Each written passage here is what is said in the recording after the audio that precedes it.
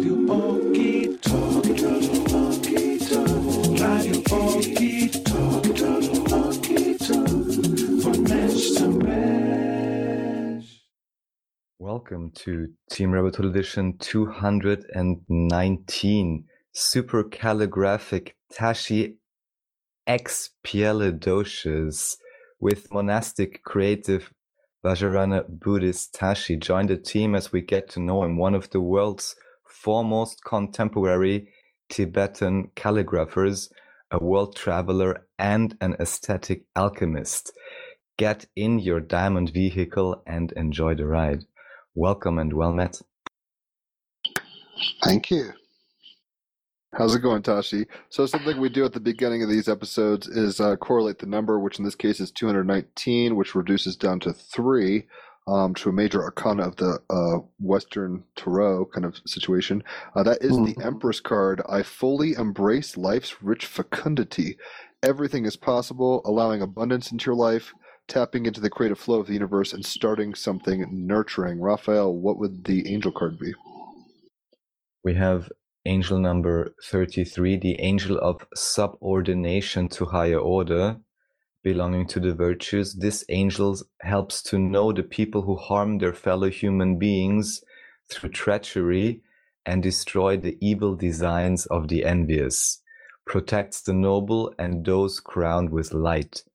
It is the omniscient God associated with the tarot card 9 of Pentacles. And the affirmation is, I experience the sense of certainty that comes with knowing I have made the right choices. So I'm curious, Tashi, between that Empress card and that 33rd Angel card, if anything resonated for you. Yeah, that's quite a card. I think very appropriate for a day and age with what the world is going through. Well said. And it's interesting, just for context, we've had Jessie Waters, who knows you, on the podcast before, and when she had done her episode, she suggested I hit you up, and here we are many months later. I have been checking out some of your work. It's beautiful. I'm an art history dropout, so I can very much appreciate the aesthetic of it.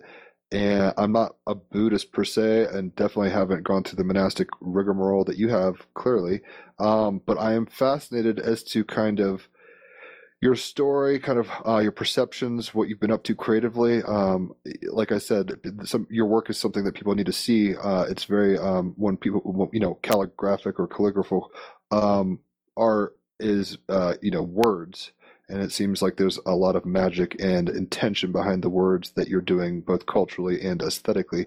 So I guess as long-winded or as short-winded as you want to be, it doesn't have to be Call Me Ishmael type stuffs.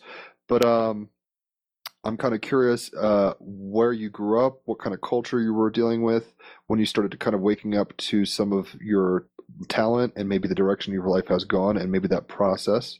And the conch is yours.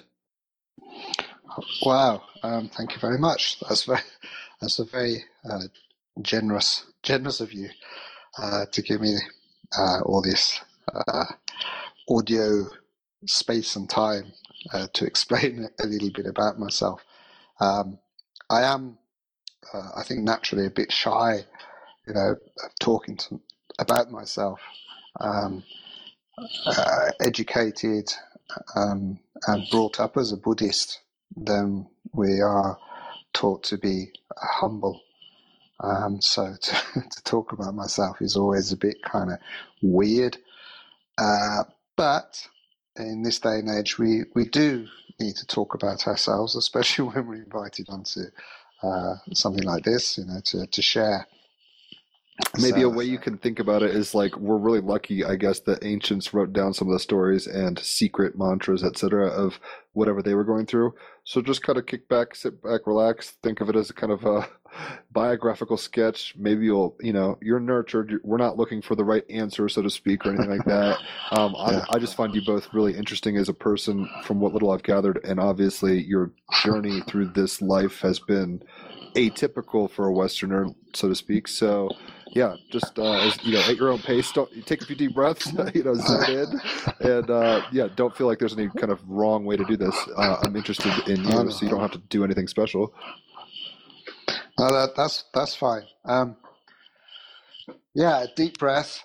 I think going back to if I think about my parents, both my parents are British, and I was born in the early 60s, the year that Marilyn Monroe died, I believe, 1962. And I was the first child to my mother. And she always said that there was something different about me. I don't know exactly what that means, but it was confirmed many, many years later when I completed a traditional, what we call a 3-year, 3-month, 3-day retreat. It's a retreat where you're cloistered from the world. And when we emerged from the retreat, after not seeing my parents for all that time, I think I went in when I was 27 years old as a monk. When I came out of the retreat, my mother's remark of how I was, she said, "Oh, you've returned to how you were when you were born.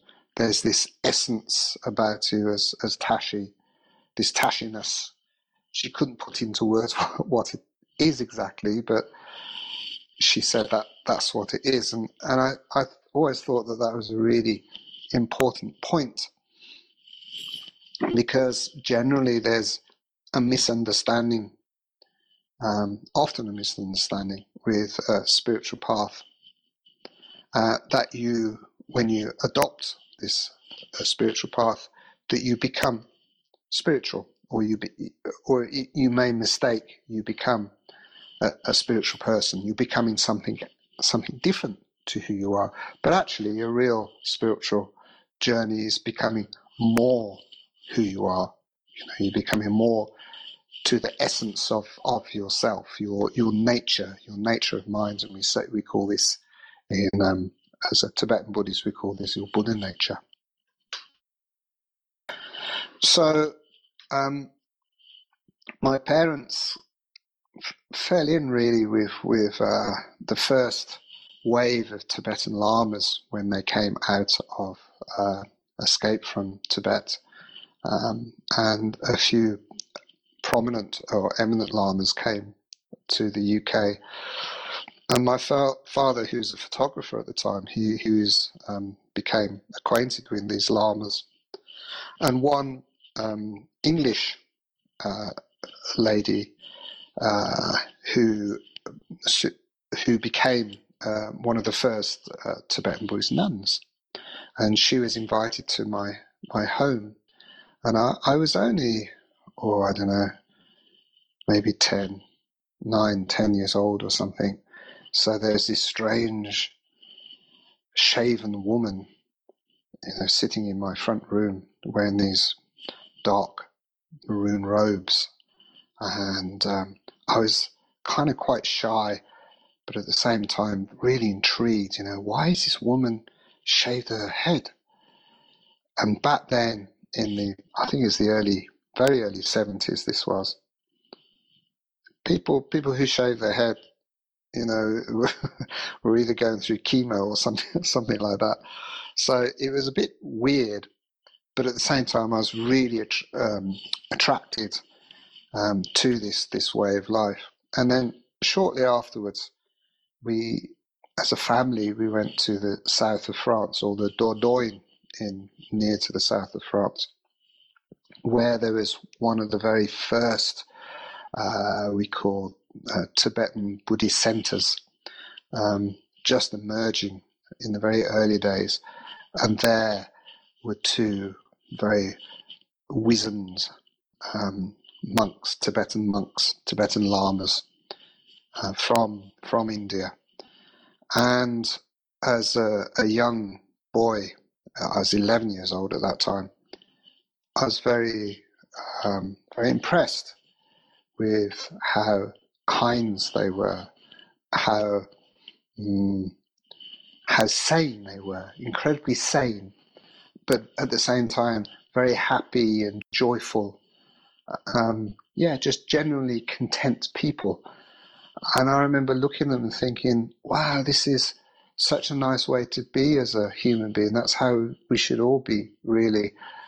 And that's what inspired me to pursue this Dharma path, the path of Dharma, because obviously they are happy because they practice meditation, they follow the Buddhist philosophies and practices. So that's really what planted the seed within myself. Did you relate to British culture at all? I mean, when you met them, Dark Side of the Moon maybe had just dropped. It was a very kind of confusing time in culture, was, yeah. A lot of psychedelics, a lot of political upheaval, Vietnam, etc. Did you feel that the world was just kind of in crazy Bardo state and you wanted to kind of get out of it, and that looked like the way out? Or how? I mean, clearly it resonated, but did you not relate at all to the contemporary modern Western British? My fiance is from Stoke-on-Trent, I should say. So it seems like even in the south of France, it was a kind of a culture shock in a good way. Yes, it was exactly that. And in Britain at that time, it was a very hard time. There was a lot of strikes from unions and the working class, and it was quite a hard time there. And I remember we experienced power cuts because there's strikes from the miners, and there's a shortage of coal, and strikes from importers, so there's no sugar on the shelves, bags of sugar on the shelves, and all these strange kind of little hardships, really, because of unrest. And I think what really, to answer your question, it's I didn't particularly fancy growing up to be that norm, to be maybe a working class kid. I knew there was much more to life than that. And even before I'd met these Tibetan lamas, I had it in my mind, I used to think about it. I said, well, what is the truth? What is truth, And going to church, for example, with my grandparents, and I didn't really quite dig that, it didn't really switch me on. And well, what's everyone doing, sort of so solemnly kneeling there, praying to God? Who is God? And the people who go to the churches, they, like everybody else really at that time, they didn't really seem to be particularly happy. So when I met these lamas who were very genuine and very sane and very loving, I thought, wow, they've really got something. So, yeah, you're right. It did put a great contrast. When I was at school, for example, I kept it very quiet to myself. There's only a couple of friends that I would share that actually I was with my parents meeting these Tibetan lamas, these very high incarnate lamas. And for me, and shared with my brother and my sister, it gave so much magic in our lives, not hocus pocus magic, but really inspiring, inspirational magic. And that in a stark contrast to working class Middle England, Birmingham. It really hit to my heart, and obviously has lasted till today. That's beautiful. So, I mean, it sounds like your grandparents were maybe doing the Anglo-Saxon kind of Protestant thing, potentially. Yes. But whereas your parents were obviously kind of checking out the periphery of the influx. I know that people who aren't maybe historically aware of the Tibetan situation, a good film with Brad Pitt, dramatized or whatever, 7 Years in Tibet, kind of shows Yes. the situation as it stood. So obviously this exotic kind of Buddhist, as well as Hinduism and all the stuff that the Beatles were doing kind of back in the day. All this stuff is kind of hitting Western minds, occultism, all this stuff. Were your parents Buddhist, or were they just into this? And how did it go? There's many flavors of Buddhism. How did it get particular to the one you're in? Yeah, that's a good question. I think you were right. There was a shift at that time. I mean, my parents were both. They actually met each other at art school during the 60s, early 60s, very early 60s. They even had the Beatles booked of their sort of university Christmas party, but by the time Christmas came, the Beatles were too famous for them. That's crazy. I mean, so that was probably like the Help phase or earlier, probably, as opposed to what I prefer, which is like Rubber Soul and Onward kind of stuff. It was the very, very early stuff, It really was. But what during the 60s, from I don't really remember very much because I was too young, But looking back, it really progressed very quickly through the 60s,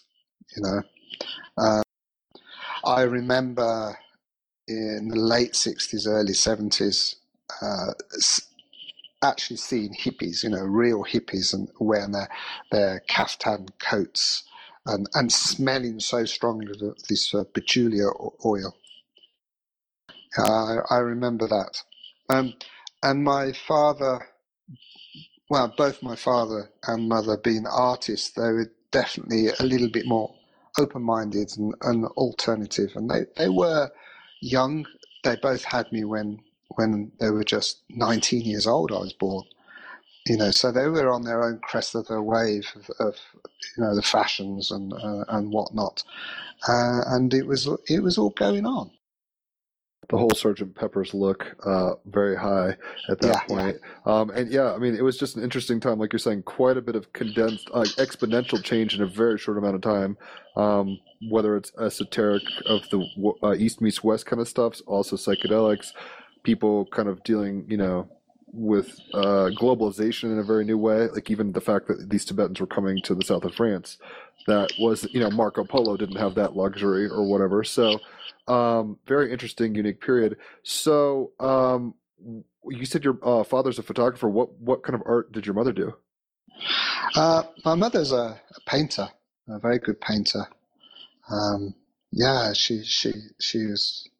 Well, my father's a potter to begin with, a very good potter. He's extremely talented man, and it was through photography that really drew him into Tibetan Buddhism, because he was commissioned by the Tibetan lamas at that time and sent to Sikkim in the Himalayas to photograph these the very high lamas, formal photographs on their thrones, and he met the highest of the lamas, one in particular, the 16th Jalua Karmapa, who's the head of one of the four schools of Tibetan Buddhism. And indeed, the Karmapa, when I was about 14 years old, and his retinue came to the West, and my father's continued following them around and photographing them. Usually with one of these big old plate cameras, I think it's a 4x5 or something format, negatives, very big, so very high quality. And so I was kind of there with my dad, as a young teenager, whilst he took these photographs at these extraordinary events and occasions where the first wave of Westerners who were interested in Buddhism were attending.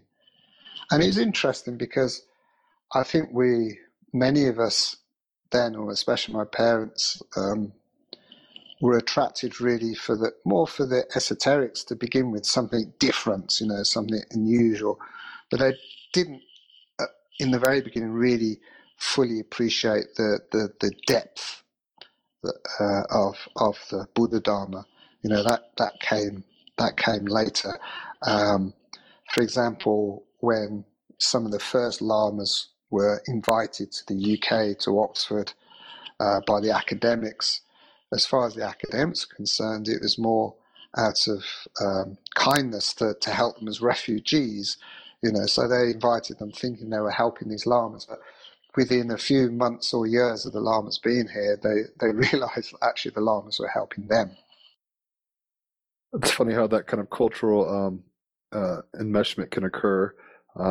Whether I'm thinking about like the myths of Plymouth Rock in America, where it's like, oh, the Pilgrims come over, we're gonna modernize y'all, and it's like, no, we're gonna starve, and we need y'all's help, and whatever that the first Thanksgiving quote unquote was. How I don't know how realistic that is ultimately, but anyway, so you weren't telling your friends too much about your kind of enamorment with the Buddhist kind of situation when you graduated. I'm presuming kind of primary school and stuff and secondary school.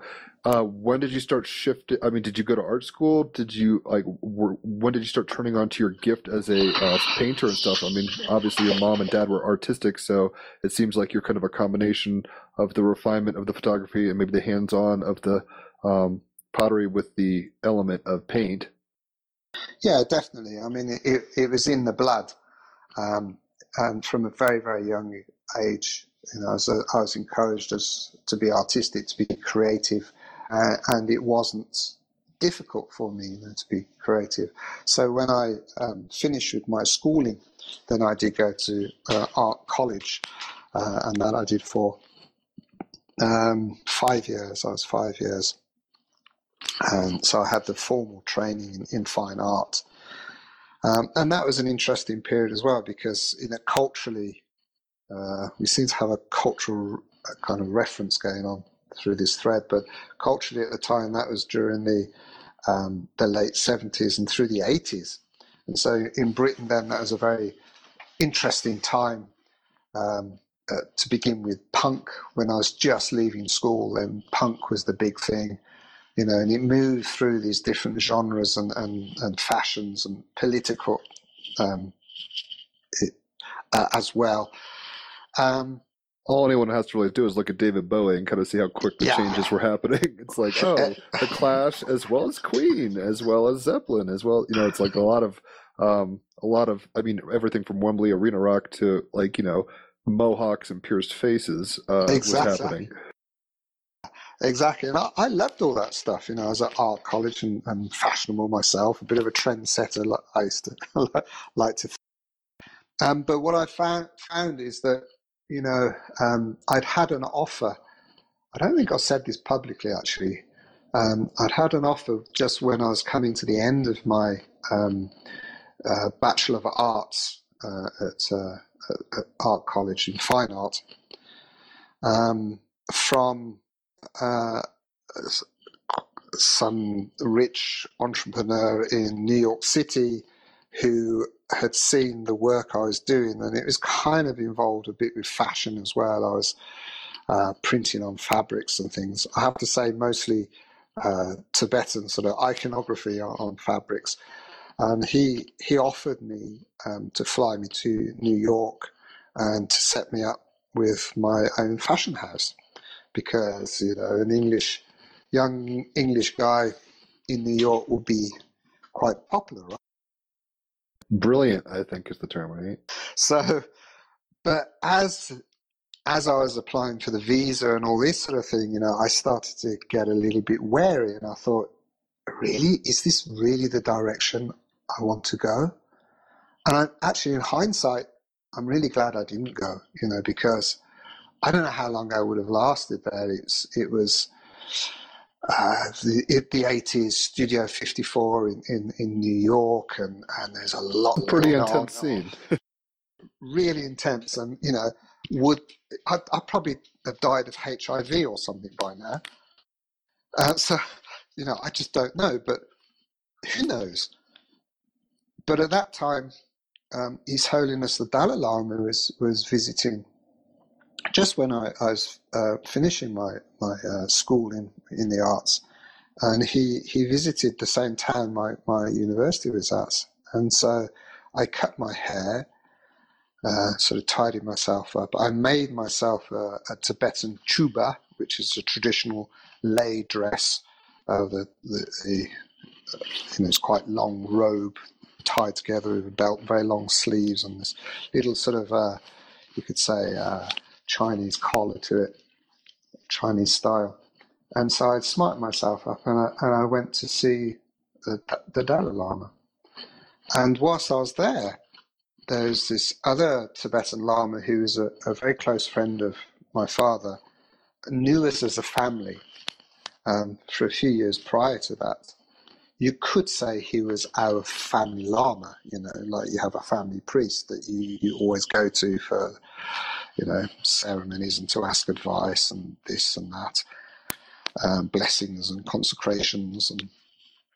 But he was the family Lama, and he was called Akong Rinpoche, one of the Lamas who came to be in the UK quite early on. And he saw me approaching the Dalai Lama for a blessing, all, smartened up. And he sent a message, and he said that he'd foreseen that I would be a monk myself in the very near future. And I was really shocked by this news, because all my life, since I met these Tibetan Lamas way back when I was a kid in the Dordogne in France, all my life, my most secret wish was to become a monk, because, as I explained earlier, I saw that as a means to be truly happy, to study and practice Dharma. And these old wizened monks were happy. And so that was my motivation. I wanted to be a sane, happy person. Who doesn't? So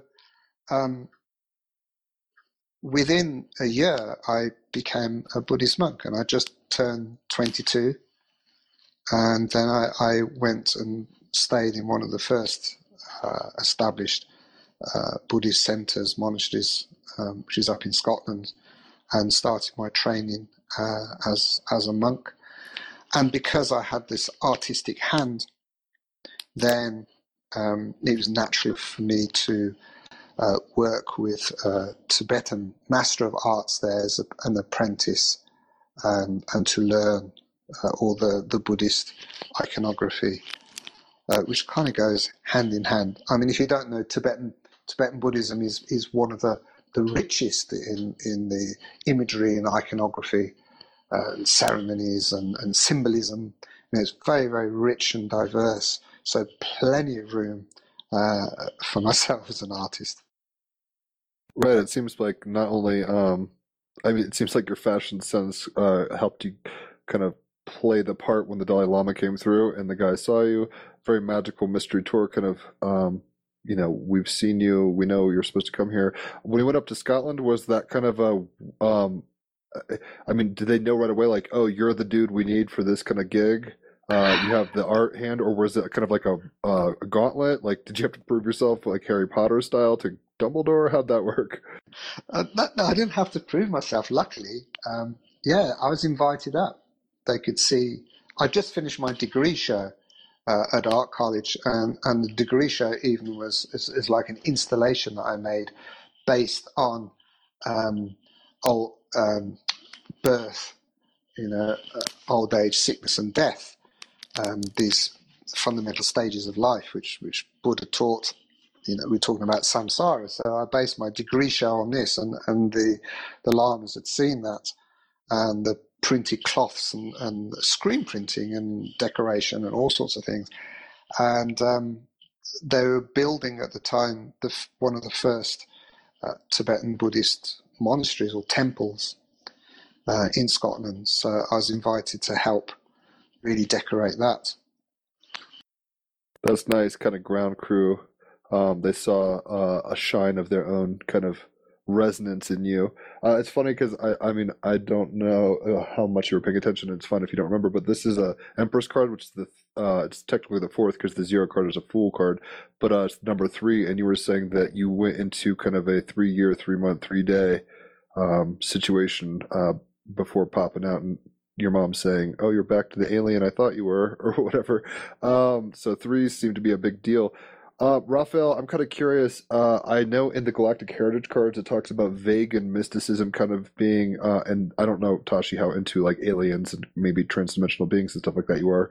But in this kind of deck that we both have, it's kind of alien starseed kind of stuffs. The Vega, like star, which is actually, I don't know if you've seen Jodie Foster in Contact. That's the civilization, quote unquote, that she's dealing with Vega. Anyway, Raphael, the Vegans are kind of attributed as to having kind of more of the stoic mysticism of the East.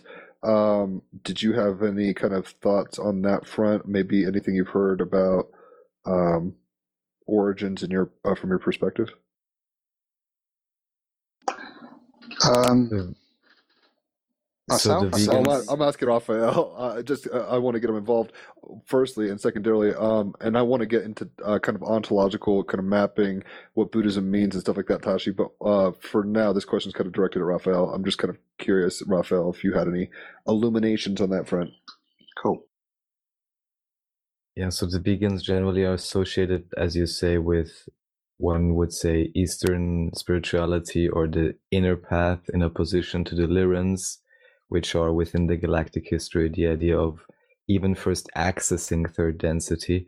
However, we don't even need to go so far back. I mean, even just on the face of it, it is called Vajrayana Buddhism, right? And the Vajra in itself is like, in my view, at least one of these literal, I would say, ultra symbols. And the idea being that we don't even have to go so far back as to potential, star seed ideas and so on, but even just the concept that maybe not so long ago, there was some sort of a more unified religion or religious system and mysticism, which then was only split up and conserved partially by the mystic traditions of varying religions, wherein which, as to the feeling that I'm getting, Vajrayana Buddhism is one of those, let's say, esoteric sects that are not only there for, exoteric placation of the masses or something, but that actually are containing quite a lot of wisdom, even just starting with the very symbol itself. I mean, there's a lot to say about it, and we spoke a little bit about it with Sifu Boggy Brighton. Therefore, I would just like to ask you, Tashi, whatever associations, whether historical, mythological, symbolic, intuitive, or personal, that you have with that symbol and what it represents to you, the Vajra in particular as well, or any other symbols that you enjoy, as I'm aware that the iconography is awesome. Yeah, the Vajra. It's sometimes translated as a thunderbolt, but it represents something powerful, something very, very strong. It also is translated as diamond, So as a diamond is one of the hardest materials on the planet, incredibly strong. But the symbolism is the fully polished and cut diamond that shines so brightly and clearly and purely is represents your potential of enlightenment. You could say Buddhahood. And so quite literally, we are all rough diamonds. We all have that potential. So through the Vajrayana practice, the visualization and the meditation, the purification, we are cleaning and polishing that rough diamond, to shine bright as this complete awakened being that's useful for everybody else. And I think that's what the Vajra means in Tibetan. That's called Benza. They call it Benza because they don't have the V sound in the Tibetan alphabet. Of course, I would talk about this being a Tibetan calligrapher, but the sounds they don't have. So it became not Vajra, but Bhadra and then Benza. So they pronounce it Benza, but it has the same meaning, yes. It's fascinating how cultures can, even linguistic etymologies can kind of vary over time. It's funny. It seems this is the whole Tower of Babel kind of mythos and Christian liturgy or whatever. It seems like we're coming from this kind of unified consciousness, and I don't know how you believe in terms of presuppositions, if this is like yugas and we're falling into ignorance and we're all confused and speaking different languages from a pure tongue or whatever, but even in a strict materially reductionistic kind of academic lens, just the etymology and the evolution. I mean, as you know, India is not terribly far away, but the difference between India and China and Tibet, all these cultures, there's great difference, and it seems like Tibet is almost like a time capsule in a way. Like it's so far removed that it was able to kind of it has its own evolution within its own systems, but it seems like it kind of because of the Himalayas, it's tucked away and just kind of did its own thing as the world kept on turning or whatever. Yeah, that's right. I mean, yeah, geographically, it's protected by the Himalayas, and I think there's also the Himalayas are still pushing up. There's this great, immense energy, tectonic energy that I think energizes the people. And you're high up in the mountains. The air is clear, the altitude, and I think it's much easier to become a yogi and enlightened in these places. And because it was difficult to invade, the Buddha Dharma, which did migrate from India to Tibet over 1,000 years ago, more, and many of the teachings since, they were practiced and really nurtured and saved. Meanwhile, Buddhism was wiped out in India, and then it was only later that communism, that really pushed Buddhism out. And in a way, it's a blessing that it was. It would have been nice not to be quite so violent, but it pushed the lamas out to the rest of the world, so we can all benefit and share their great wealth and depth of wisdom, and share how to practice to overcome this negativities, and in one word, samsara. It's funny. I'm not like a full-fledged flat earther by any means. I don't know if you've ever heard of this conspiracy theory, but I was watching a documentary the other day, and actually the Vajra symbol is very much in line with this guy's model, which like I said, I don't believe in it, but it was compelling enough to catch my intrigue, where basically the idea is, and I'm not going to get into all of it, but like there's some physics of plasma going on, and that the Vajrana symbol, or the Vajra rather symbol is or Bhadra, as you would say, is a plasma bolt. Like it is, I mean, when it translates to thunderbolt like this, and I'm not saying this is the case or not, this gets really tricky. Like, what is real? What is true history? Are there multiple dimensions of actuality going on, where some things can be true in one domain as opposed to not true for the, democratized quote others or whatever. But yeah, that symbol has to do, in this guy's estimation, why it's so important back then was because basically large scale plasma, shit was going down, and that's kind of why I don't know if you've ever heard of the electric universe model and stuff like that, but stuff like the Grand Canyon and things that look like they maybe have eroded over a long time, and stuff on Mars maybe particularly, the asteroid belt, might be due to ultimately like scarification from high voltage situations, which most people wouldn't necessarily conclude just naturally, but I'm not pushing that on you, don't worry. So I'm kind of curious, like, okay, so you go up to the Scottish thing, you do your gig there, how was that overall, and then when did you start, like, I mean, it seems like you went for a decade or so to Tibet, so how did that transition occur? I wasn't so long in Tibet. It was a one-off visit. I mean, the Tibetans were in the UK, and meanwhile, Buddhism was persecuted in Tibet. So I went there as a pilgrimage at one time, which was very inspiring. But sure, I was in the monastery myself as a monk for 17 years, and it was time to sort of move on, time to, I like to explain that, you know, sometimes you just need to stretch. And I'd been a monk all my adult life, you know. And 17 years is a long time. yeah, I get it. Well, it doesn't feel it now, you know. It went very quickly, but it was certainly a good amount of time to learn. So before we talk about your dipping out of that place, I'm curious. I mean, what was the quality of education? Like, did it go like a dream, or did 5 years seem like hell? Like, how did that feel? Were you kind of just like, what am I doing, or did you feel like right where you needed to be? No, right where I needed to be. You know, there were very, very few Western monks and nuns at that time.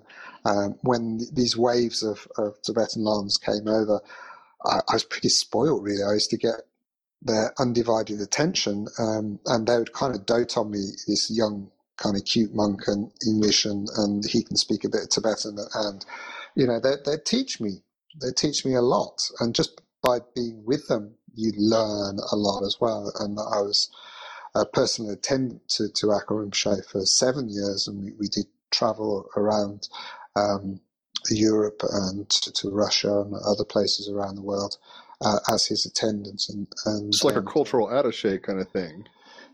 Yeah, I guess so. Yeah. Was that cool? I mean, Yeah, was the idea for you guys to show, like, kind of, I mean, was it a human zoo in the sense of, like, this is what we do and you guys have no clue and check us out kind of thing? No, it wasn't like that.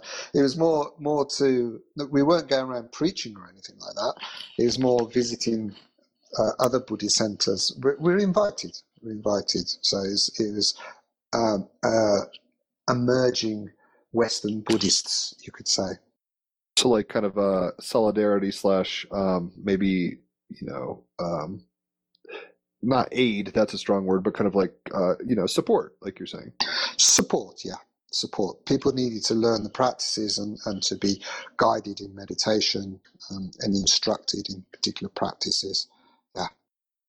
So before this podcast, I didn't do a major amount of homework. Like I said, I'm up to snuff and to the degree that I feel cogent to talk about comparative religions. But I'm really not that. I mean, Buddhism can come in so many flavors, from Zen, Alan Watts kind of flavor, to what you're talking about, to many others. I think the guy's name was Shinzen. I'm not sure, but there was this guy who's a Westerner who's, I think, a Vajrayana Buddhist, and he was talking about kind of this process of finding his deity by dropping a flower on a mandala full of deities. Is that something that you experienced? Not personally. That's one way you can do it. I mean, that sounds very kind of a very poetic way to do it. Normally, you'd have a personal teacher, a lama, qualified lama, and they would guide you with your practice, and so they would recommend your deity, which is your practice, your main meditation deity, symbolic, which is especially within the Vajrayana. Is that something you could speak upon, or is that kind of like top secret files for your own gnosis kind of stuffs? No, it's not top secret. What's that process like? Were you a deist at all before then, or were you like, this is weird, I have to attach now to a god and or whatever? No. I really took to it, and it didn't seem alien to me at all. I think perhaps what helped is that I'm a very visual person, so seeing images of these different Buddhas and deities with several arms, 8 arms or 4 arms, and but I think very, very early on, I did learn or realize that it's all symbolic. You in order to practice it, you need to take it quite seriously, but it is really ultimately a skillful means of a new set of conditioning on our life, more positive, more sacred conditioning that we adopt, which helps us get from A to B, from samsara, to nirvana, to enlightenment. So, the Buddha taught these different yanas, the Hinayana, Mahayana, and Vajrayana, as different paths, you could say, or different vehicles to become liberated.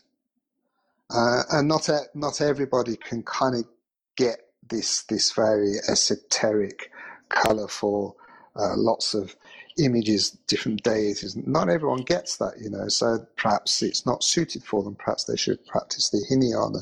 But Lord Buddha did generally recognise that there's different capacities of understanding. So it was introduced, he introduced these three major yanas, these three major vehicles.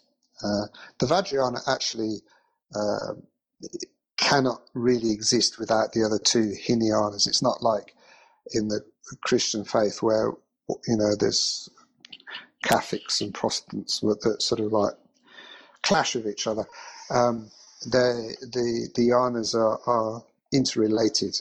There's a nice example with this, is that the Hinayana, which is generally practiced in the southern Asian countries, and it not purposely, it just happened, evolved like that because it suited the climate of the culture, the people. And the Hinayana is more to do with, you could say, very rough terms, very simple terms, is the discipline to tame the mind, And so you have these monks in the yellow or the saffron robes, being very, very disciplined. And so then that's the Hinayana, and then the Mahayana is more to do with your motivation. So you're actually you're on the path to enlightenment to help everybody else along the path to enlightenment. So you have the Bodhisattva concepts where you take a solemn vow to help all other beings to enlightenment before your own enlightenment. You sacrifice your own enlightenment because it's out of compassion, out of loving kindness. And so that's more a yana of sustenance, you could say. And then the Vajrayana is like the rocket. It's like the skillful means. By doing these weird and wonderful practices, you can actually get yourself from A to B very, very quickly. However, it is potentially dangerous. And that's why you need the other yanas, the support. You need the discipline. You need the right motivation, which is the loving kindness. And then you can practice Vajrayana properly. Otherwise, you're just feeding your ego, You just become a big, bad practitioner, So that's one of the dangers, you could say. So the example, as I said I was going to give, is that the Hinayana is like the vessel. It's like a bowl. And the bowl holds the sustenance, the liquid, which is the Mahayana, which is to benefit all beings. And the reflection of the moon in the water, not the moon itself, but the reflection in the water, is the Vajrayana, the skillful means, which shouldn't be taken as something solid. So, of course, without the vessel, you can't hold the water. There's no reflection. That's how they are interrelated. Well put. I'm glad you kind of walked us through that. It's interesting because, like you were saying, many kind of modes of thinking and maps of reality it's tricky because on the one hand, on a positively polarized sense, like clearly giraffes are not dolphins, so the way of a giraffe is different than the way of a dolphin, or something like that. We could say in terms of, like you were saying, southern Asia maybe has a different kind of need or trajectory, even culturally. Yes. So it sounds like, and I really do appreciate, like, where it's like, you kind of got to kind of wake up out of kind of the dream, I guess, in a way, and get more severe in a sense, and that's like a level of it, and then another level of it pops out of that. It's like, well, I don't want to just be an asshole, I want to be a nice guy, and I want to help other people. Now that I've kind of done my workout spiritually and I'm ripped like Arnold Schwarzenegger, like, what do I do with these muscles, that kind of thing. Like, do I lift up the car for the little old lady or whatever? And then ultimately, it seems like the more kind of, I don't want to say shamanistic, to say that the others aren't, but it seems like more magical, shamanistic kind of, Yes. almost psychedelic, dare I say, kind of flavoring is what you're participating in. Let's go ahead and take a quick music break, and when Sure. we come back, we'll kind of talk about some stuff. You can get some tea, go to the bathroom if you need to or whatever. Okay. I picked this song. I mean, hopefully you don't hate it. Now that I'm realizing how not into British culture at one point you are. I mean, you are a Brit, but I am. Zeppelin is one of my favorite bands. This is an underrated Zeppelin song called Bronwyn Stomp. I know that you're in Wales, and I think Bronwyn is kind of a Welsh term, so I It picked is. that. So hopefully you enjoy. Welcome back. It's funny, I forgot. I mean, I turned on to playing guitar. My brother's a drummer. He got turned on by John Bonham when we were in middle school. We're musicians still. And I don't listen to them very often, and that shit just hits so hard. I mean, on the one hand, it's a song about, I think, his dog. And he's like, oh, we're going to walk down the lane and I'll call your name and you're a good dog kind of thing. But on the other hand, it was weird hearing it. It has this weird combination of obviously post Robert Johnson American blues, transatlantic kind of, Eric Clapton, Jimmy Page, kind of, what they did with the blues, kind of essentially. But even with the open tuning of the guitar and kind of the rhythms a little, I mean, it was a kind of upbeat, kind of, Shire music, if you want to put it that way, or, folky. But it had this weird, I had never heard it before until now. It had this kind of Eastern quality. I mean, it's the best way to put it. It didn't sound like sitars. Well, I won't go that far, but it had this kind of awareness, and I don't know how conscious it was on their part.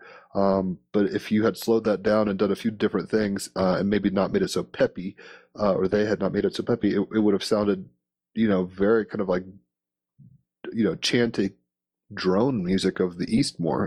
And I'd never heard that. So hopefully you enjoyed that. I did. That's what's up. So, Raphael, I'm kind of curious at that analogy he was talking about between the three schools, if anything stuck out to you, and how you process that in terms of, people designing their lives for highest excitement and stuff like that. Not exactly sure what you mean. Well, I guess it seems that in the fool's journey of everybody's life, we all kind of go through wisening and hardening phases, like that first school, and then we kind of kick into a compassionate mode during maybe a midlife crisis. It doesn't have to be so, but like when we start realizing, oh my God, we're all in this thing together. It's not so much about my ambitions and success in the world stage and getting ripped or whatever. So like maybe the severity wanes into a compassion, and then it seems maybe in older life we have the giggle of the fool card coming back, or the archaic smile of the Buddha, kind of like, woke and hip to the whole situation at a fundamentally different octave. I guess I'm wondering, Raphael or Tashi, whoever wants to talk about it, do you guys look at that as something that everybody goes through individually as well as collectively, in the Bashar kind of sense, which is this channeled being by Daryl Anka that Raphael's pretty into, that he's turned me on to. How would I put it? It seems like permission slips, I guess, is what I'm kind of getting to. How did you view it all, like those three stages with permission slips, in terms of a progression of permission slips, or getting not stuck, it's a strong word, but like situated in one of those schools and then being like, I permit myself to do this and nothing else, or if you catch my drift now. It's very simple. Use what works for you. And the issue usually arises if parts are ignored and it is pretended that the totality of life, or the Tao, is less than what it is. And then people become frightened of certain aspects, or ignore them, or starve themselves of those aspects. And that's, in my view, usually when the imbalance occurs. And otherwise, you just follow your own lead. You follow the Tao, and then, whatever school you may find yourself in, or whatever way you find yourself leaning towards in any particular moment, then is appropriate. I think it's very simple. There is actually, in my view, nothing to over intellectualize, and also potentially not too much to generalize about this either. Interesting, because it seems, I mean, and it's like like you're saying, it is what it is. So there's no wrong way, but it seems some people's paths are very strenuous, require a lot of learning through a certain school, and they get to a place where other people maybe just dwell in that zone already, in a weird way. I guess, Tashi, what are your thoughts on the idea of striving within an illusion, and maybe even just with hierarchies? Like, it seems, from my kind of ignorant perspective, it seems like we're all Buddha. I mean, in a sense, like Buddha is a potential within each of us. And then I guess somebody turned on their fucking superpowers of observation and kind of articulation to the point where they said, you can do this too. Here's ways to do it. So, Tashi, I'm kind of curious how you look at maybe process, lineage, how superfluous are these things ultimately, versus like necessary for each kind of person going on their trip. Yeah, I think you're right. I mean, basically, we're in this. We're all in this together, and it is a process of waking up. It really is. Choosing which path suits you best is a very personal choice, of course. I guess maybe a better way to put that would, were there, and this is getting real personal, but hey, it's an Emperor's card situation. So this is, you learn through mistakes. We learn through kind of attachments and stuff like that. How on your journey, were there certain methods or ways of going about things that you were very into at one point, and then you said, kind of like you were saying, I want to stretch after 17 years. Did you feel like you kind of got the lesson, and that not that it's not worthwhile, like it still has value in the process, but were there anything that you can recall on your journey where you're like, I really put a lot of emphasis on that, and that's not really what the point is, I guess, anymore, if you catch my drift? Yeah, it wasn't exactly like that. I think I felt that I'd been sitting on my fluffy meditation cushion for long enough, and I needed to put into practice all that I've been practicing, to be out there in the real world, as it were. I tell you, there is an example, actually. I was asked to lead workshops and give teachings, instructions on meditation. And there was a point with me, a very definite point, where it kind of came to me. I was sitting there on, not exactly a throne, but it was a seat slightly elevated higher than all these people in front of me that I was teaching. You're a monk, you're a member of the Sangha, so that you are put on a pedestal because you represent the Buddha Dharma and teaching Dharma. And there was a point where I was kind of listening to questions at the end of a teaching that I gave, a Buddhist teaching, and I was aware that people were from all walks of life, and they're from all different backgrounds, from different cities, from different countries, all together. And some of the questions they're asking was more really asking advice of how to live their life, how to deal with difficulties in life, but quite ordinary things. And I remember thinking to myself, I feel kind of a bit of a fraud here giving them advice, because I've not really experienced those, ordinary, everyday difficulties in life, such as, each month finding enough money to pay the rent or pay the bills, or how to pay the bills, and all these sort of things. So I was aware that perhaps I was a little bit kind of comfortable on my meditation cushion and somewhat institutionalized. So I challenged that to myself, and I said, well, I'm giving advice to these people when I don't really understand properly or haven't experienced where they're coming from. So how can I give really proper, sound advice? And that was kind of a changing point within myself. It's time to get up. and to get at. Fascinating. Thank you for sharing that with us. Yeah, it is interesting when, and not to say this is exactly what you mean, but when, something that's vibrant and new and meaningful comes to a point of not full ossification, but almost, it can be detached, or it's tricky because I'm sure there's things that Buddha would have said that would have resonate with how to, deal with, your wife who keeps hitting you or whatever, it's like that kind of stuff. Like it seems like everyday kind of stuff.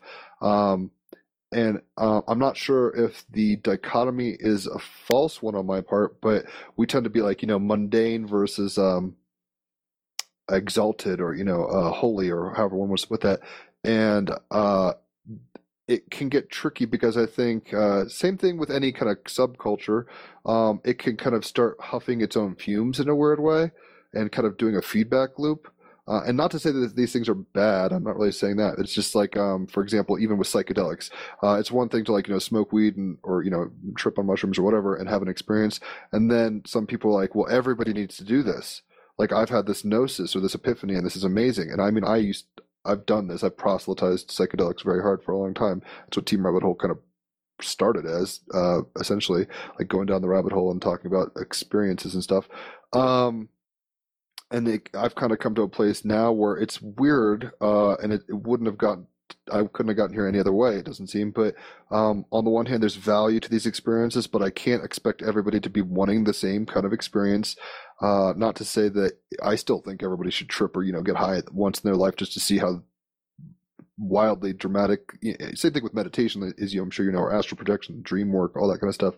It's like life is not quite what you think it, and if you kind of get into a certain rhythm, we can delude ourselves into that rhythm, and paradoxically, simultaneously, life might not be what our egos dream it up as and paint it up as, and it might be much more simple. So it's kind of a both and. So it's funny, so I'm not running around telling everybody they're losers if they haven't tripped. It's not quite like that anymore. I used to have more of a hubris about it, being like, you guys just don't know.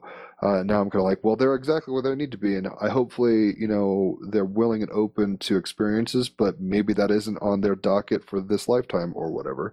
So it's kind of an interesting thing. It sounded like, I can't speak for you, but it sounded like you got to a place where like, this is almost too detached from practical reality, and I needed to jump back into practical reality and maybe not be so immersed in the effulgence of the high drama of spirituality, which can happen in any kind of culture, it seems. Yeah, it was more of a personal challenge to myself rather than criticism of the institution that had carried me. It was my personal spiritual path that I felt that I needed to be challenged in that way. So yes, that's about right. Well, I'm glad you were open to your own challenge. That's the hardest part, right? Where it's like, I think we can get comfortable. And it sounded like when you started feeling I don't want to put words in your mouth. It sounded like you hit a point where like, let me redo this for a second and try it from another angle. Jim, if you listen closely, it's actually very simple. And actually, let me know if I interpret this wrong. Because you were simply, the way it sounded to me is you were simply interested in being of service and realized that to be able to truly empathize, you would, wish for some experiences also in this life to be able to actually give better advice, right? Simple as that. It is as simple as that. It is. Word. It's like a Dear Abby column. Very helpful. Maybe not the most high pageantry in terms of presentation, but it works. So I've been paying attention. We could shift into art. Raphael, were there any kind of particular Buddhist philosophical questions you had to ask?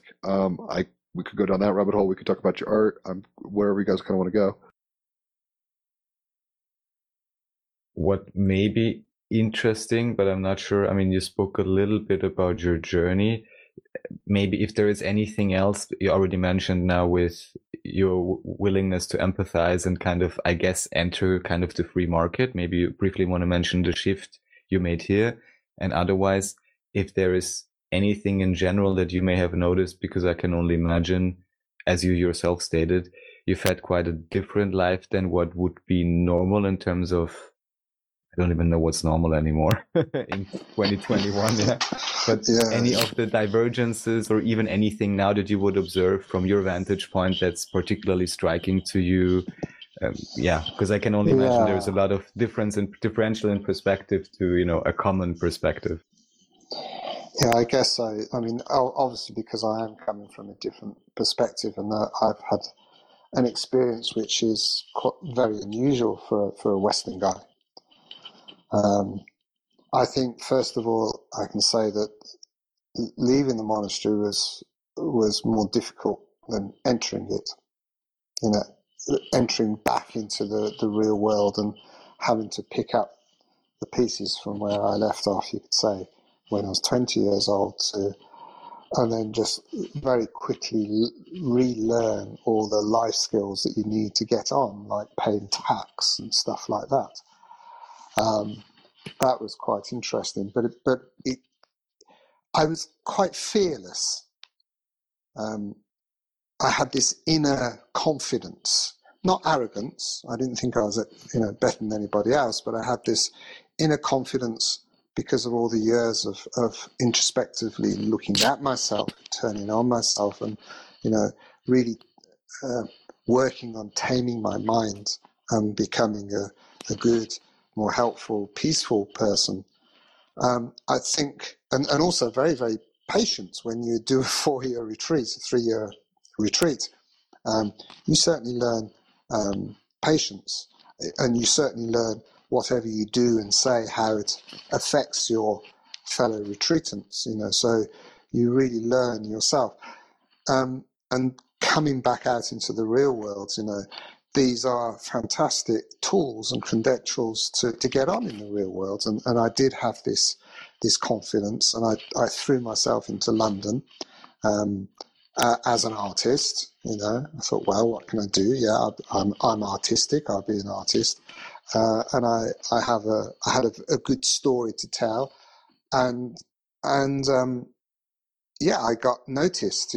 People who were already successful there in the art world, noticed me and kind of carried me along. It was more sort of not so much in the fine art. It was more in the Asian art and in the fashion world as well. I befriended Isabella Blow, very famous fashion icon, you could say, and with Alexander McQueen and people like this. And they were very intrigued by me from where I came from. They'd never met somebody quite like me because of my background. And that's really carried me through. If you get noticed, there must be 1,001 people trying to be an artist, tens of thousands of people, photographers and artists, trying to be artists, trying to make their way and get noticed and be successful. It wasn't my motivation to be successful, but for sure, if you're going to play that game, you have to play the game. And yeah, they sat up and they noticed, and because I had this inner confidence, I was in my late 30s, 38 or something like that, but I was running around like I was 21, and I had this energy and this enthusiasm and yeah, fearless.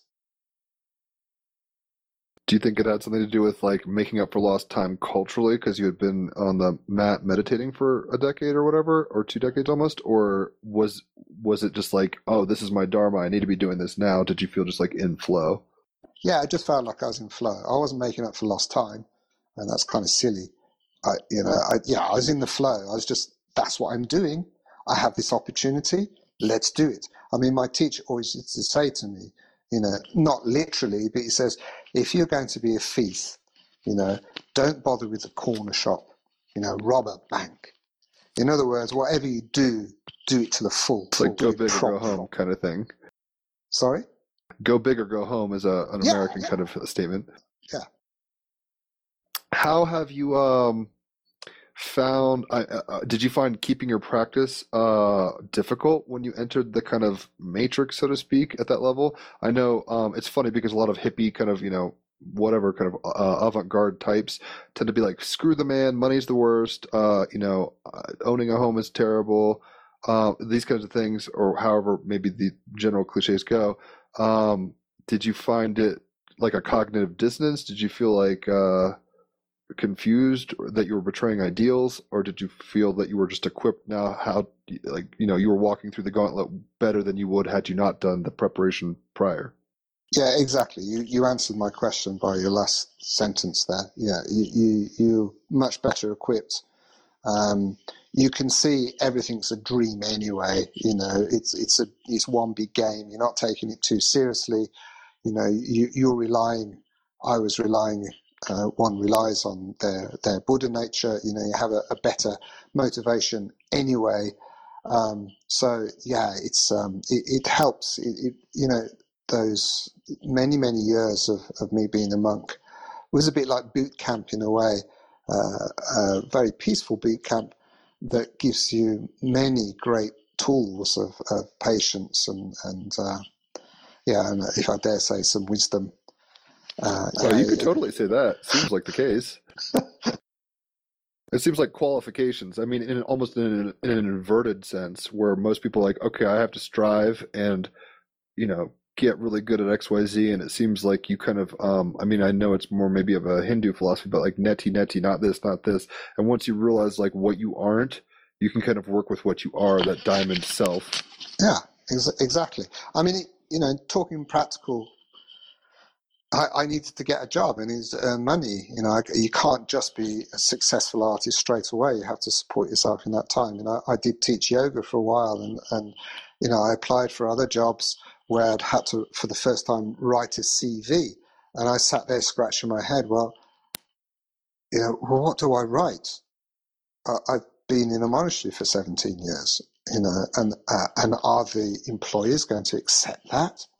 You know, do they realise that actually it's quite a good qualification, because you learn how to deal with people and all their emotions, and you learn how to be incredibly patient. And there's all these sort of qualities that you adapt of being a monk. I guess Go ahead. overall one can say that, especially in modern education, there is just even more compartmentalization and learning of data. However, what is often completely missed and, let's just say, not encouraged at all in any institutionalized school I'm aware of, is aspects like, simply put, emotional maturity. And of course, then it very much depends on the employer whether or not they recognize that as a value. I was about to say, if I would, you know, be responsible for personnel, those would be the one immediately shortlisted, right? Because these are like real qualifications in a sense. Everything else you can just, you know, learn in a book. Yeah, exactly. I mean, you hit the nail on the head there, and I think it's changing. Quite honestly, I think it's more enlightened these days. You know, we have mindfulness and practices, and which is right through on all the levels of business now, and even in the governments. And meditation is so much more popular than it ever was. And you've got, you know, these meditation apps you can use, and everything. There's a lot more awareness now. I mean, if I'd finished being a monk just last year and entering this world now, I would have got on. I don't know whether I got on better or quicker. I don't know, because it's more. I think I'd be less sort of unique, you could say, because it is much more known these days. But I think you're right, Raphael, that the education system is the qualifications isn't really set in the right places. It's just, in a sense, just readily apparent if you look at, however, populations, companies, whatever, and you can just see, okay, where are they lacking? You know, usually it's in compassion and so on, and self-reflection and spiritual connection, all of those things that one would learn in a, you know, properly organized monastery, I imagine. So yeah, that's why I'm mentioning it. Yeah, exactly right. Well, it seems almost like there's been a more enmeshment of the Eastern principles into Western culture at this point, where it was might have maybe exotic and very I mean, the differences were stark when your parents were turning onto it. At this point, like you're saying, the culture, the global culture, I don't know if I would go as far as saying it's more enlightened, but maybe the yuga's ending. I don't know how you It's guys at look at least it. been become hip to do yoga and stuff, you know? Well, it's beyond just hip. I think in the 60s and 70s, it was like, oh, yoga is a hip thing because it's novel. Whereas people now are maybe aware of the qualitative difference of reality. Plus, we're, I mean, everything from post-Matrix films to post-2012 Mayan calendars to, like I said, yoga, the zeitgeist might be more, like the field is more plowable, like tillable at this point. Whereas maybe, in the 80s when it's all about cocaine and fucking, stock markets and stuff only, more or less, then it was a lot, like it was so alien and less desirable for mindfulness and things like that. That just wasn't the value of the time. And, it seems like we've shifted kind of values into some kind of chimera of Eastern Western thing. I mean, people, like I'm imagining, people who are more traditional Buddhists, whether they're from Tibet or wherever, who use the internet or who, have email and that kind of stuff. So they're not like, it's not a cultural kind of like, they're globalized in a sense, and then because of their coming in, playing with the markets and showing people how the other half live or whatever, the Western kind of capitalistic, imperial kind of model is softening or something. I mean, it's not perfect, clearly, but it seems like mindfulness and personal development, compassion, these things are hopefully not just like fads, I guess that's the way I'm putting it.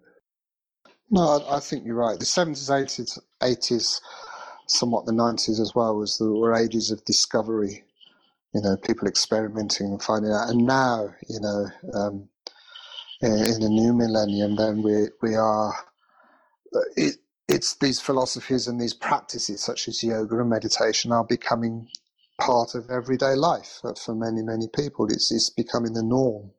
And thank goodness. It's an interesting time to be alive for sure.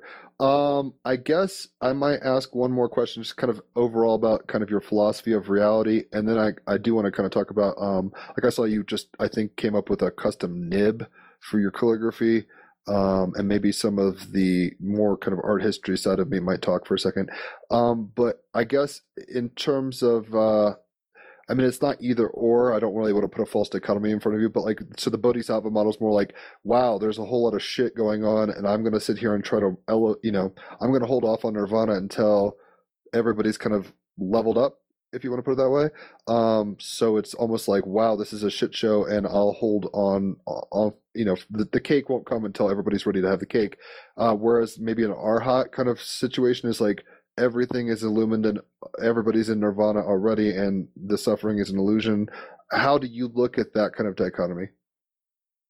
It's kind of like that. I mean, when we talk about a bodhisattva, they're not exactly holding off. They're still developing themselves. They're still running up through these different levels of bodhisattva. It's until they become fully enlightened. They are helping all other beings, all other sentient beings to enlightenment. But they're still very enlightened compared to most of us themselves. So it's not quite as kind of simple as that. I know, like, I don't want to speak for Raphael, but sometimes I think the Bashar kind of New Age perspective is like everything is perfect already. Do you look at the idea of striving as an illusion? Yeah, it is. I mean, that's very true. We are already Buddhas, but we just don't quite realize it yet. It's all there in the palm of our hands. Enlightenment is staring us in the face. It's right there. But the problem with us, we're always looking over there for it. It's with us. This is a pure realm if we choose to see it as a pure realm. I mean, you mentioned the Matrix, the film, the Matrix. You could say in a kind of very basic way that it's just like the Matrix, but it's the other way around. The Matrix was the whole world had gone to hell, and it was horrible. And then there's this digital overworld that made everything perfect and lovely, But actually, it's the other way around. We are in samsara now, and but actually everything is really quite fine. We're fine. Everything is pure. Interesting. Yeah, I hope that we're not just adding extra spices to the stew, so to speak, constantly. And I'm then sure one day we we're just are. like, yeah, it's like, oh Yeah. shit, we didn't need to do any of that. Like that's just the silence of kind of being. But my God, life is so attachment addictive, or whatever. So it seems Yes, we just get caught up in the whole game so intensely. But I've always found that, Raphael, you seem to not think that's a bad quality necessarily. Like, I mean, if you're going to be in the dream, you might as well jam to Shiva's or Krishna's flute kind of vibes. It depends on what you like. Very interesting. So, anything else on the philosophical front on that end, Raphael, that you wanted to address that maybe we hadn't? Just want to check. No, just go ahead. All right. So, in terms of your art, like it's very. I mean, some of your posts. I was looking at your. There was a 10-minute video that you have on your website, from about a decade ago, but still, you were kind of rummaging through your portfolio.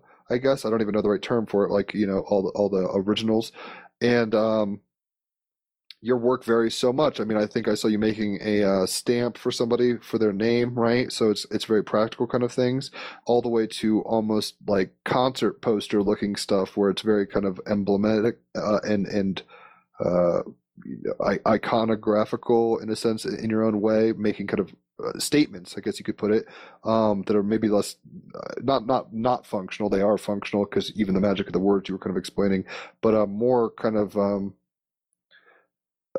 expressive and explorative. So, in your journey as an artist, what are some of the kind of things you've been finding? Do you try?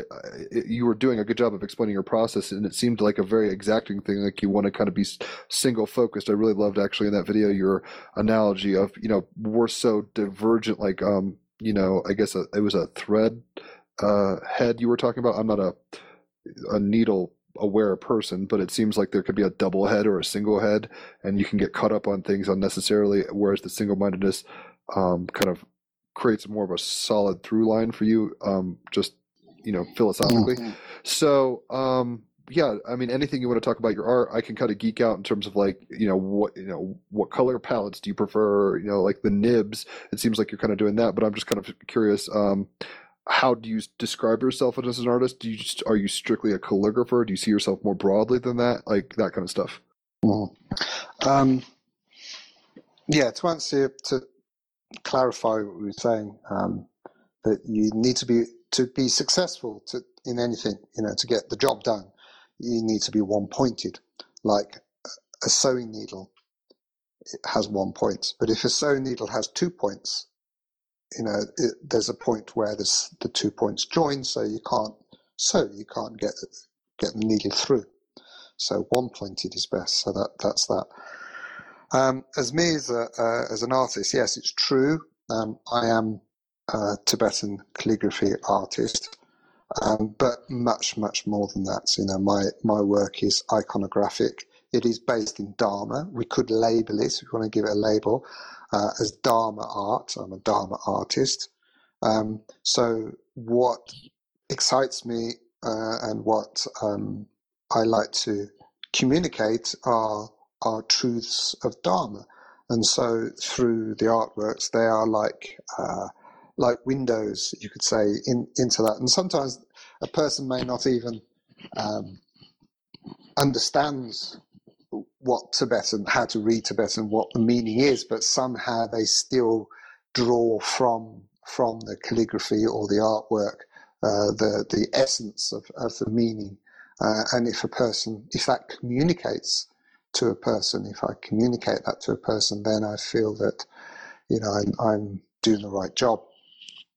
Yeah, it's about that. But my work is, as you said, it is pretty diverse. On the calligraphy side, then I'm really involved with helping preserve the Tibetan written language, preservation, conservation of it, working with other institutions based in New York and in Bhutan. I was helping in Bhutan before COVID happened, of course, to help re-establish their written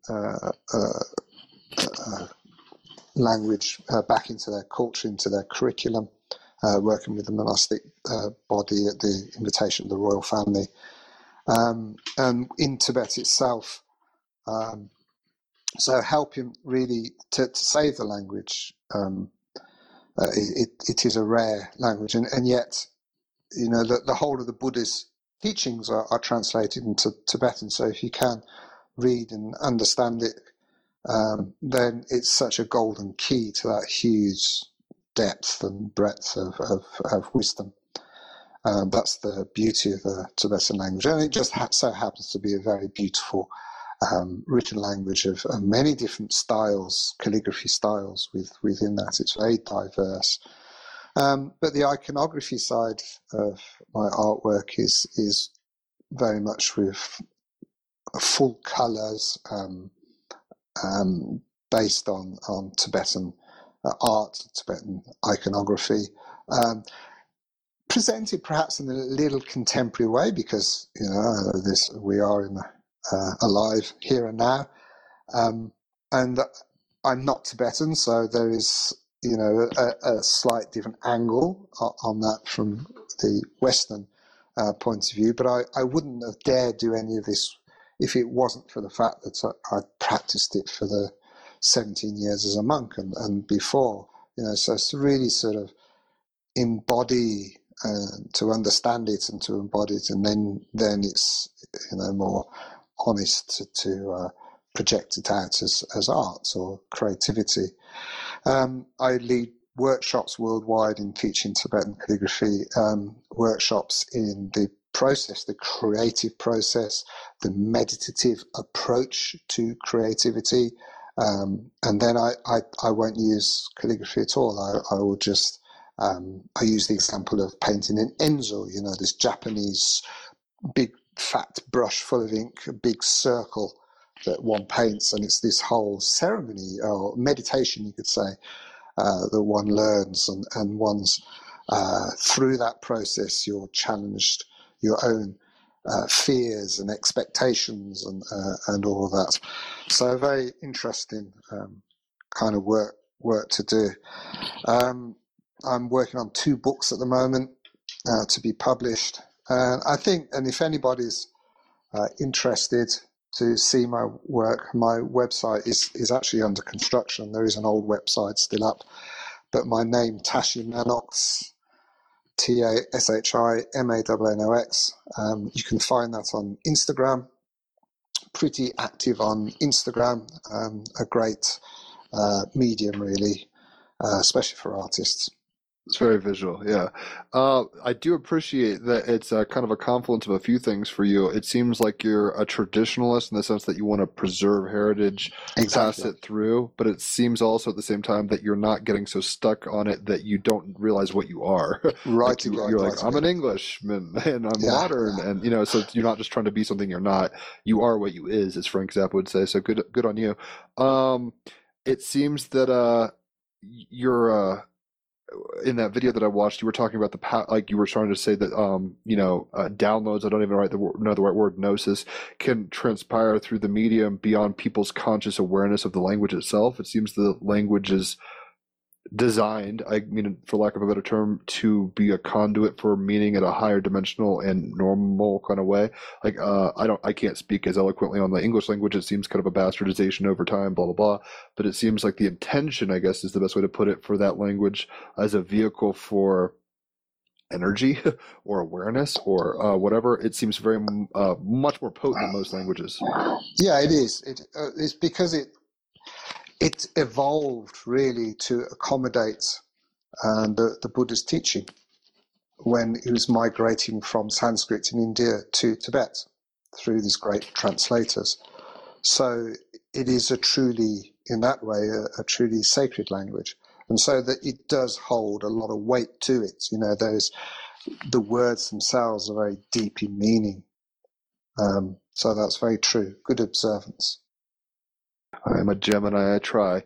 I'm a student of life. I'm not an expert for sure, so I definitely fumble the ball quite a bit. But at the end of the day, it's you actually had a statement at the end of your website saying "ahamo," I think, where it was just like wonder and joy. Oh my God, oh my God, oh my God. Yeah. Could you explain a little about maybe that phrase as well as the origin of your name, Tashi Mannix? Because I think it's a combinatorial situation. Yeah, right. You're referring to Emma Hall. There you Emma go. Hall. It's kind of like an explanation of wonder. Like you go, oh, fantastic. Wowie you know. zowie. Yeah, wowie zowie. Yeah, something like that in Tibetan. Emma Hall. And yeah, how wondrous, how wonderful! Exclamation mark. That's what that means. It's funny, just to Go on. quickly aside, when I had, I mean, it's weird. I don't really know, chicken egg kind of context. When I was in high school, I started doing chakra meditations and ironically kind of focusing on my stomach and my forehead and trying to do Buddha weird things. But almost being like, I'm going to have Bruce Lee abs and get my breath and my dantian and all this stuff. But I didn't know those terms at all. And focus on my third eye and rip it open. And I actually astrally projected at one point, which was kind of crazy. But anyway, all this stuff, it seems like I drank from a soup I wasn't really accustomed to. Let's just put it that way. It was very spicy, and I didn't have anybody telling me like get ready for the spice. No mentor, so to speak. Which it seems like the monastery kind of provides the guardrails, so you don't just go off the edges here. Anyway, at one point I kind of had this nervous breakdown in high school, and when I was coming out of that situation, because I just didn't know what the fuck to make of it. Similar to the vibe that you're saying with that statement. I remember driving with my family down the road, and we saw this. In Charlottesville, Virginia, this bridge that was made out of stone work, but it was almost like Freemason kind of stonework, where it's just like it was not normal Western kind of like civic engineering. It was more like artistic, I guess you could say. And I said, I look at it and say, wow, and that's all I could really say. I was in a kind of a weird frame of mind psychically at that point, kind of looser and lucider. But it sounds like similar to that statement you're saying, where it's just like the big grin, if you want to put it that way. Yeah, the big wow. So, what's up with your name, though? I know it's very unique. Yeah, my name. I always think my name sounds like a Japanese camera brand. Tashi Mannix, like Pentax or something like that. Actually, Tashi is Tibetan. It's a very common name in Tibet. It means auspicious, and that was given to me when I became a monk, and it stuck. And even my most distant relatives called me by Tashi. Yeah, and then the second part, Mannix, that's my true family name, and it's interesting because it's Irish Celtic. I think the right way to pronounce it is Manach. It actually means literally the man of the monastery. Manach, the monk, Manach. So, it means Sangha, the monastic, you could say. So, kind of destined family name. We've had discussions about the power of names on the podcast before, and whether it's the universe laughing through the serendipitousness of that kind of situation, or whether you disincarnately decided to line yourself up with a trajectory that would equal that, or however it looks, I'm not sure. But the irony is not lost on me that you've got a name that basically projected where you would end up. We say it's the great play, the great dance of how everything is interrelated. I love it. I guess one or two more questions about your art, and then I'll let you go, because I know you've had a kind of a harrowing day. It sounded like you were saying your cat got hit by a car and isn't doing so hot, so all good vibes to you. Hopefully there's a lesson in that for everything involved. But when you're kind of approaching a work of art, it seemed like in the Tibetan kind of form, it seemed very geometric, very, very intentional, and almost stoic and like single-minded, like you were saying. Whereas the Japanese kind of one brush, like let it go where it kind of goes and flow method seemed kind of a yin to the yang, if you will.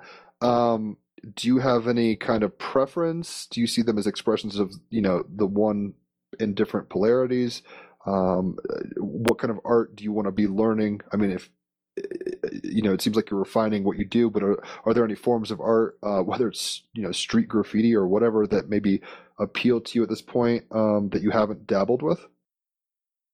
Yeah, I've always fancied doing some, what do they call it these days? Calligraffiti. So giant calligraphy, just posh tags basically. Um, but yeah, that they go parallel together. These very sort of disciplines, both in fact are based in discipline. Even this very free and loose and spontaneous Japanese brushwork, you can't do that without the discipline. You have to have many years of training before you can do that. Everybody fancies themselves as a Enzo painter or a bit of Chinese brushwork or Japanese brushwork, but actually, you have to be really very well trained to do that. And it's the same with this, as you mentioned, this very geomantic, rigorous.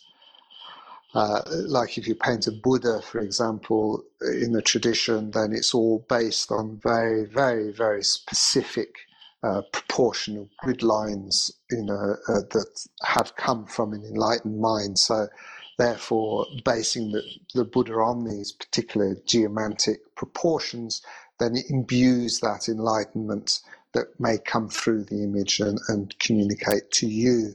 That's the connection from the relative to the ultimate. And it's the same within the Japanese brushwork as well. It's a similar sort of thing. There's no geomantic lines there in the background, but your attitude, your meditative attitude is, you're not doing it from ego, or you shouldn't be. You're letting go. You're communicating from the mundane to something more ultimate. So there is this a different way of describing the same thing. Just as, of course, this type of art is, let's just say, not around since only yesterday, and has very explicit forms as well. How is it for you, maybe both, let's say, as a monk, also as an artist, or just as you, to kind of process or combine this idea of, on the one hand, sticking to the tradition and making it look like it's supposed to look, which is a very particular style, and even is different within different religions, from what I can see at least, and then your own artistic input? Or put in a different way, just now I was wondering, were all of these monks either so incredibly skilled always, or just so incredibly well trained that they would have a consistent quality of art output? Maybe you see where I'm getting with this. I do. Yeah, I think you need the discipline first. You need that rigorous training to allow that freedom of the brush. The traditional way in Chinese art is it's usually only when you're sort of an ancient master of your craft that you're allowed, or you're respected to be more spontaneous and do things from your own point of view. But it's all on the foundation of the tradition. And yes, I am a traditionalist in that way, but at the same time, we all have our own, as if, we all have our own fingerprints. We all have our own codes, and there's an essence of me, an essence of Tashi that somehow comes through. Even if I was doing it absolutely perfect, say the Buddha's face, to the tradition, to all the correct proportion lines and this very strict discipline, there'd still be something of me that comes through. Of course there is. There is. So for me, it's a fine line. I'm trying, I'm not trying, I am being as traditional as possible. I'm being contemporary, but without compromising the tradition. And that's kind of quite a difficult balance to get. And I enjoy that sort of edginess to it. I really enjoy it. And it's only tested by people who look at it and give me some feedback. I do rely on people giving me feedback. Some people say, you're such a charlatan, or, you're cultural appropriation and all these sort of things like that. And I'd say, well, I can't kind of help it really, because I was virtually born in a Buddhist family and did grow up with Tibetan lamas, and, I have been through the proper training and everything, and then I can turn around and say, well, why are you wearing a baseball bat and cap and a pair of jeans as a Tibetan? So there's all sorts of stuff going on. So it is to be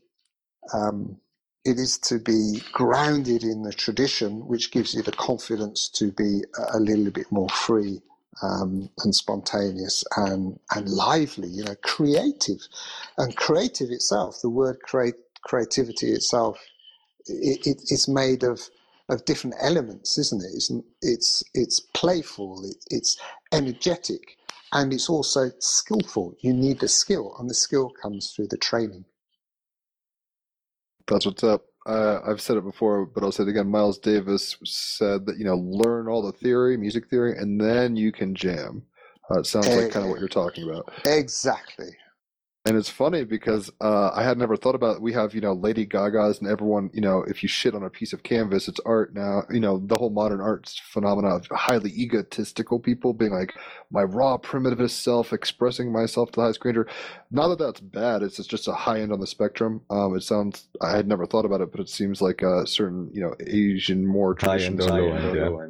Right, where it's like, yo, you haven't done this for 80 years, so we don't want to hear what you have to say, and then we could hear what you have to say after you've kind of mastered it, so to speak. Fascinating. Maybe that's a value that the West could learn a thing or two from, instead of just beating our chest saying, "Look at me, I am me." That is true. I mean, it seems like you appreciate the fingerprintedness and the individuality, which is a prism through which the light shines, but we're vessels and conduits of something greater than ourselves, ultimately, as artists, which I very much appreciated in that video. You were talking about, I'm a musician, I'm not so much a fine artist, but, artists, musicians, whatever, it's like, we're here to serve through expression, through being a conduit of traditions, through form, but ultimately to make the dream a little more interesting, it seems, without attaching too much to it. Yeah, and to inspire. Exactly. To inspire, to uplift humanity, to pull your brothers and sisters up with you. Yeah, and one last kind of thought.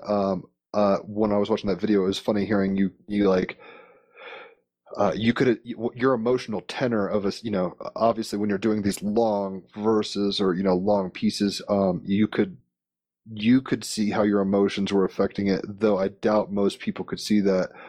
Same thing when I'm playing music and stuff. It's like, that probably sounded fine to y'all, but I know where my head is at right now, where my emotions are at. And it's funny how that, relative kind of reality can very much change how the person being the conduit even experiences the output themselves. Yeah, no, you're absolutely right. We're on the same level. Well, Tashi, you are very interesting. I'm very glad Jesse hooked us up. Thank you so much for your time. I know it's a busy day for you, and you're not shy. I don't want to say that, but I don't know how many interviews you give. So I really do appreciate you giving us your energy, time, and insight. Is there any, we're going to put your links on the websites and stuff and Instagram so people can know how to check out your amazing stuffs. Is there any kind of last parting sentiments you want to throw at us before we call it? Yeah, everyone, just be happy. I know, well, what is happiness? You have to question what is happiness. You have to know how to be happy as well, how to do it. That's for you to discover, but it's there. We all have the potential to be completely happy, to be completely free, content, honest with ourselves. So just guys, just don't be serious. This world is so damn serious, politically, pandemic-wise. Everything's so tight and serious at the moment, You don't have to be serious. You can be sincere about things. You can be passionate and sincere about things. You don't need to be so serious, And I'm saying that for myself as well in this difficult time we are in. Just be kind to yourself and kind to others. Tashi Mannix hit the nail on the head. We're all talking to each other, walking each other home. So yeah, let's enjoy the ride, find the others, and ultimately, make something worth looking at and pleasurable for ourselves and others. Like you're saying, uplift humanity through our actions, thoughts, and deeds, and all that jazz. So thanks for coming on, Raphael. Any last thoughts? Thank you very much, Tashi, for coming on. I particularly like the sigils, which I saw. Amazing work. Thank you so much for sharing your wisdom. And aside from that, I can just agree. So this is what it is. Thank you. My pleasure. Radio Okito, Radio Okito, Radio Okito.